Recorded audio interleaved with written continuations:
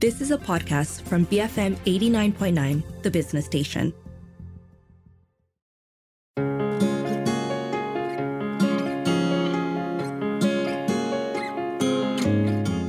Good morning, this is Open for Business here on BFM 89.9. I'm Lily Chai.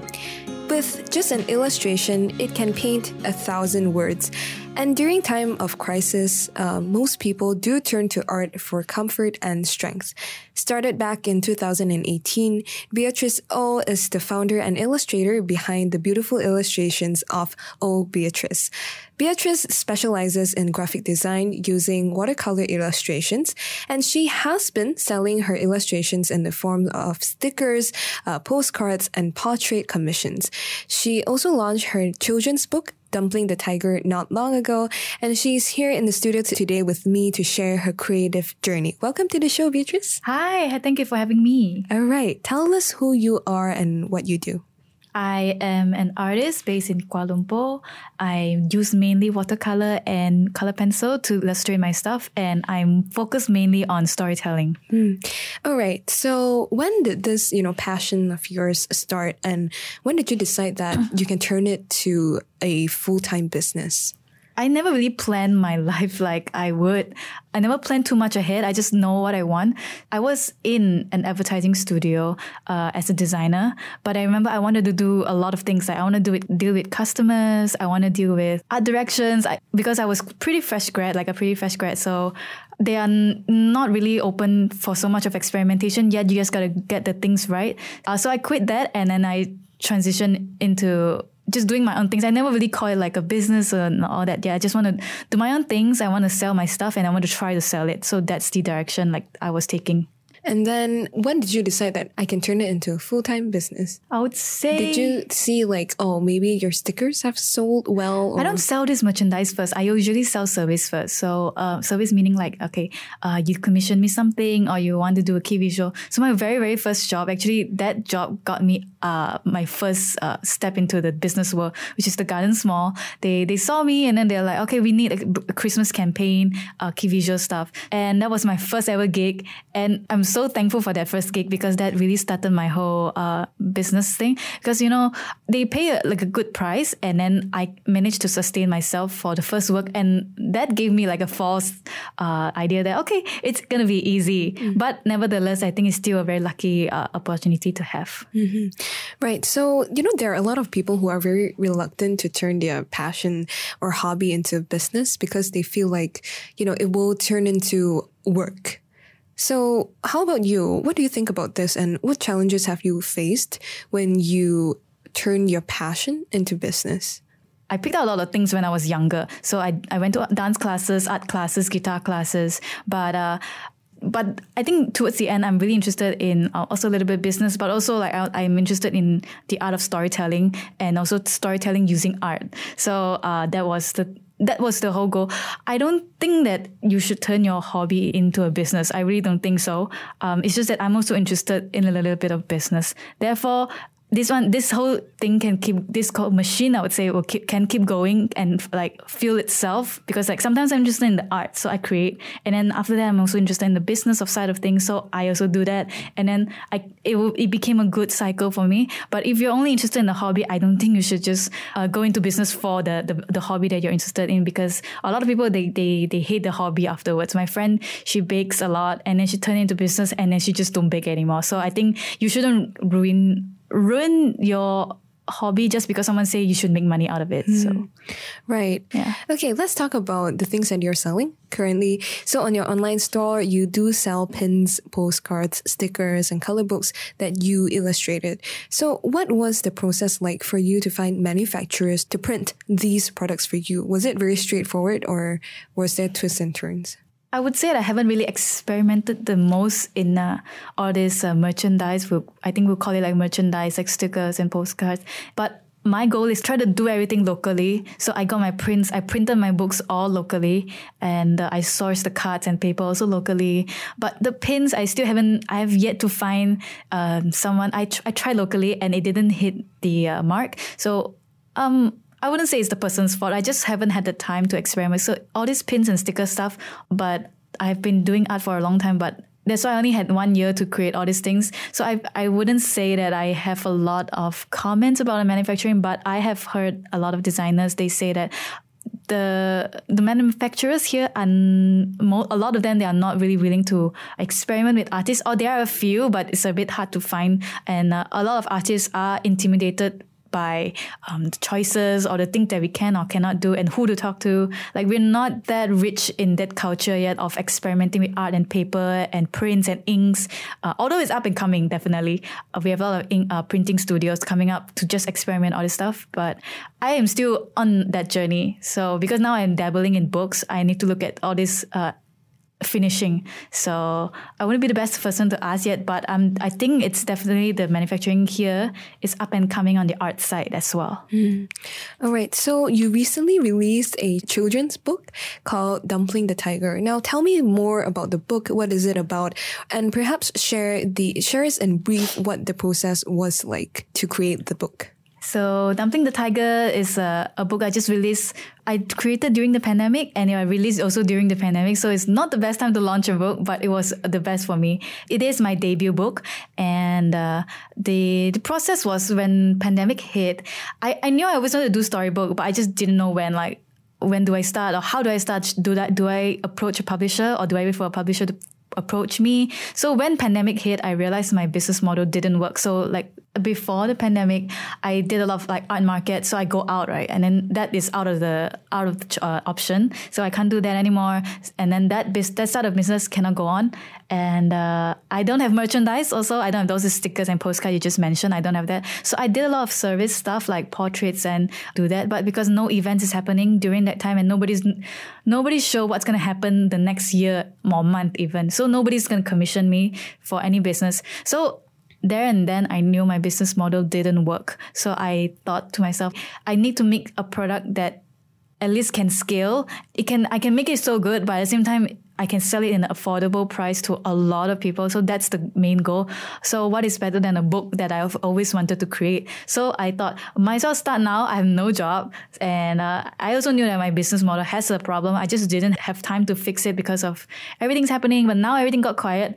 I have time to think about, okay, what's next? So I started the book. I already have some sketches and some writings. So I went into it and it took me 1 year.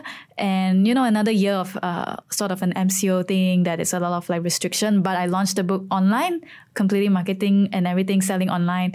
And it did okay. And now I realized, okay, this is a viable business. And then also making things like nice art, but you make it into merches, like prints and pins. So not just service like one-to-one, like I sell to you, maybe the artwork is 500 or 1,000, and then only one person can consume or one entity can consume. But I want to make something that it can go far beyond to people that I have not met even. So that is the whole transition thing of the book and how the book started. So yeah, Dumpling the Tiger is a book that talks about, it showcase a lot of Malaysian business. So that's what I wanted to do. I wanted to showcase a lot of Malaysian environment and business.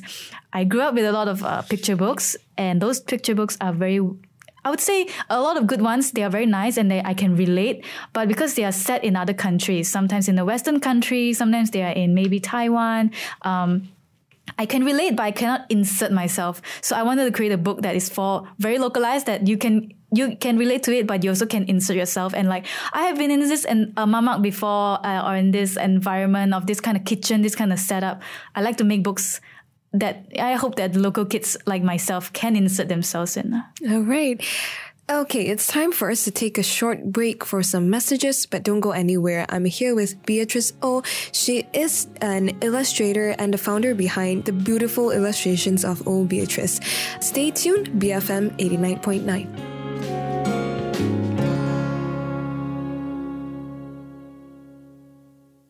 Benchmark for managers, BFM 89.9.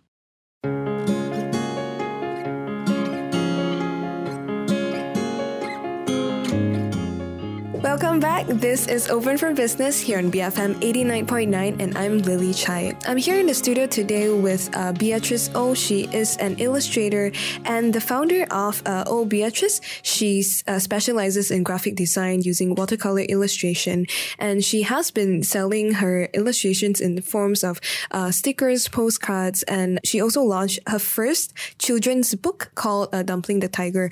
Now, I want to talk about, you told me before the show that this book was self-published. So can you tell me and walk us through, how the process was like? I would say, to publish a book is not that complicated. So Malaysian has this setup where you just key in the book title and like maybe how many you want to print it. Is it a paperback? Is it a hardback? Is it an ebook? So you just gotta put all these things down and it's free. You just get the ISBN and you are ready to print your books and get it officially recognized in bookstores. And it's not that hard to publish a book, but the hard part is to put a book together and find someone to print it for you. So I would say it took me 1.5 years to really get this book ready to launch because of all these things. I mean, it sounds really intimidating, but I think it's not that hard I guess how I look at it is like, okay, once I got the story, what's next? Okay, once I got the colors and all the text in, what's next? So it's very overwhelming if you are producing self-publishing alone and a picture book and storytelling for kids. Like all these things are really a craft and it takes years and years to master. But I just wanted to put something out. If I don't put something out, it's very hard to work on an improvement. So this is my first craft that I would say start with, and I will have more in the future.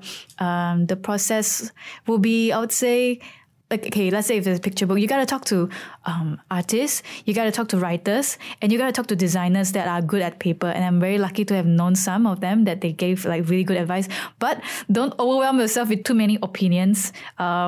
But at the same time, like don't close yourself up like, okay, I am so scared of critique that I don't show them my work until it's ready. Then you will never get a book out. So I try to find that sweet spot. I also got some mistake during the first print and I paid the price, but it's okay. Like, all this, if you can manage to afford to make some mistake, then you go for it. Like my first round of printing, I only print very little. So little is laughable. I only print 300 and I have a lot of mistakes, but a lot of people are really forgiving because they are those who have followed me a long time and they're just happy that I have a book out and they tell me where my mistakes are in the kindest way possible. So I'm very lucky to have like all these people who tell me like, okay, this is what you can fix and in the future, let me prove it for you.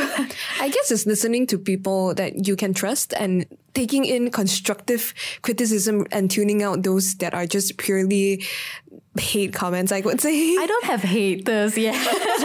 I'm too small to have haters. But I would say like a lot of parents, I'm surprised a lot of parents, they buy a lot of like picture books and they will tell me what they notice are good in the book. So this I think is it's a very rewarding experience, even though despite the mistakes. I believe it's a very steep learning curve for you as well. It was. Understanding finishing and all that. From doing portrait commissions to actually producing a book, right? Yeah. Okay, right. So you did portrait commissions before the pandemic, you mentioned. And you also did watercolor workshops and live portrait illustrations before the pandemic. Out of so many things that you have done, which did you enjoy doing most and which was your main income stream? The main I enjoy the most is when I get to meet people and connect with what I've created. So I think now it still is the most enjoyable part of my business, meaning I like to connect through something. And I like to connect. So if there's something, can be the artwork, it can be the way I post and talk about things. That is my favorite part. I think it won't change for a long time. But the process of creating that can change. So maybe like last time it was through like workshops and live illustration.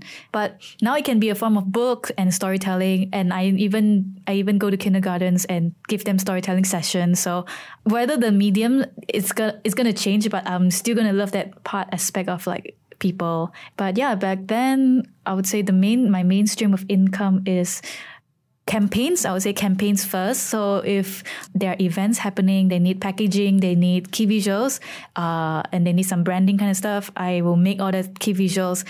And portrait stuff, I do everything watercolor. I buy acetate paper and I buy paint and then I frame it up for you and then mail it to you. All this I allow you to give a little bit of feedback to tweak. So therefore, I need to charge a little bit of premium, but I wouldn't say it's so high. So it's about like maybe 350 to 1,000 for like a family A3 size. So all these are good.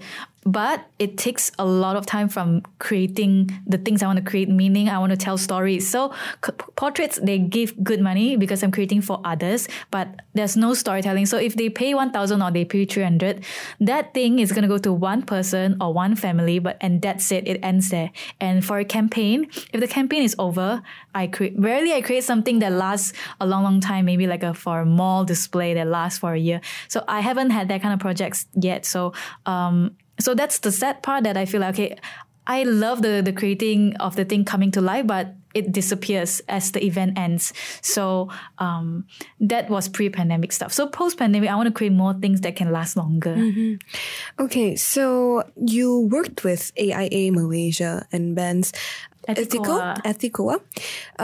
So as an illustrator, how do you choose people who you want to work with? I as long as they approach me, like I mentioned before, there is a storytelling aspect to it. I love it. I'll take it. If you just tell me, okay, this is what I want this like one thing. I want this rabbit, for example. I am not interested in just creating, unless there is a storytelling or like a narrative behind it or like a metaphor. I'm excited by all that kind of stuff. And I think they will also take my input as well. Like how do we tell a good story using that kind of visual? I pick based on those kind of, like, if they ask me to do digital, I won't do it.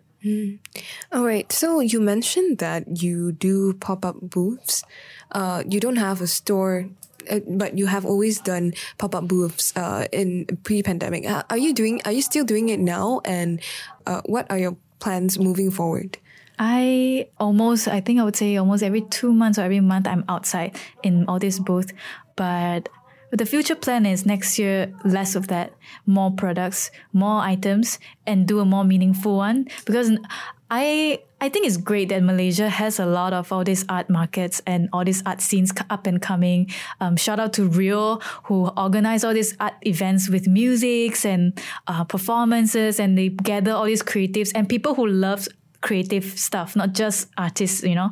If you create an event who brings people together, who appreciates art and also who makes art, they really created this environment for more bazaars like that to come up and create that scene. So I think Malaysia is in this place that we are evolving and growing, and the art scene is booming. So that's why you see a lot of art events happening on the weekend. I mean, it's a lot of try and error. Like, you know, some areas are not good, or like some products are not going to go. But I think this is part of the process. I think this is great. We have a lot of we get more to choose from. It's always a good thing. We get more competitors in a way. It's also a good thing. So we can elevate and improve. And good competition always breeds better results in the future. So I would say, for myself, of course, I don't want to just accept every art event. Last time, it is hard to come by. Back then, like I would say like 5, maybe 8 years ago, all these events are hard to come by. So when it shows up, you say yes. But now it's like, okay, I need to break that habit of like just saying yes to all the art events, because it's so many right now, and it's great. But I need to filter them out and make more careful decisions on what I put out also. So that's the whole plan for next year. All right. That's all the time we have for today. Thank you so much for spending time with me, Beatrice. Thank you. I've been speaking to Beatrice Oh. She is the illustrator and founder of Oh Beatrice, where she specializes in graphic design using watercolor illustrations. If you missed any part of this show, you can go ahead on our website and download the full podcast at bfm.my or the BFM app that is available on the Apple App Store and Google Play. I'm Lily Chai, and this has been Open for Business here on BFM 89.9.